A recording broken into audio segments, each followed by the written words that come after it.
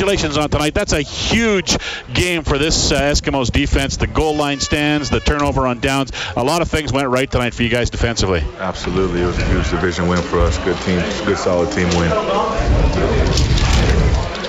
You just speak about how this team seems to find the right play at the right time, and you give up the negative play, and I know you're not happy about that, but it doesn't seem like you're stringing one negative play after another. It seems to be more stringing together the positive plays. Yeah, you're absolutely right. I think we got a good team mentality, a short-term memory, if you will. Let the bad stuff go and it's on to the next play, and we all understand the game of football enough to understand that it just takes one play to get you back in it, or to get that momentum swing, or to make a big play. So you can't do anything about what just happened, but you can certainly do something about what's about to happen. So I think on all three phases, we kind of just have a good understanding of that, and just no panic. It's 4 quarters of football, and put ourselves in position to come out on top.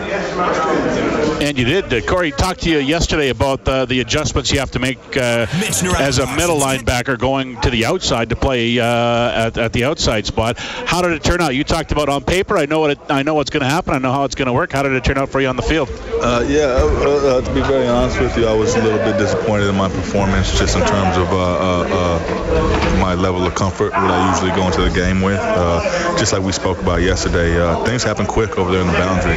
Just a little bit different look, a little different angles and vision, things like that. Did some good things, but I'm excited for practice this week.